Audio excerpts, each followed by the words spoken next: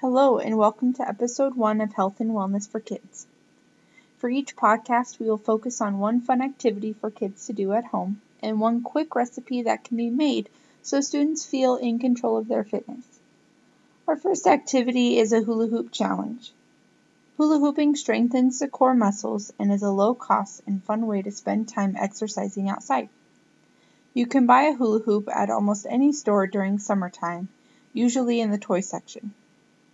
If you've never tried hula hooping before, you can search on Google or go on youtube.com to find a video showing how to start hula hooping. Sometimes getting into the rhythm of hula hooping is difficult, so it's important to push the hula hoop in the same direction that you're moving your hips in a circle. If you want to compete with your friends or yourself, you can count the number of rotations you complete and write them down.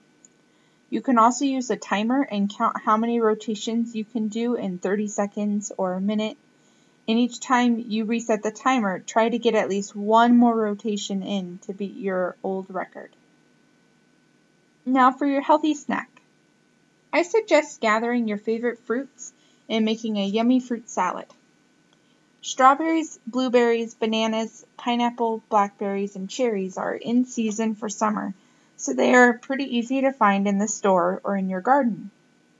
It's important to have your parent help you cut the fruit into bite-sized chunks and put them in a big bowl.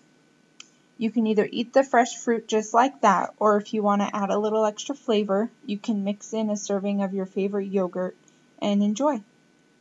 A hula hoop and fruit salad are perfect for a picnic in the park or playing with your friends.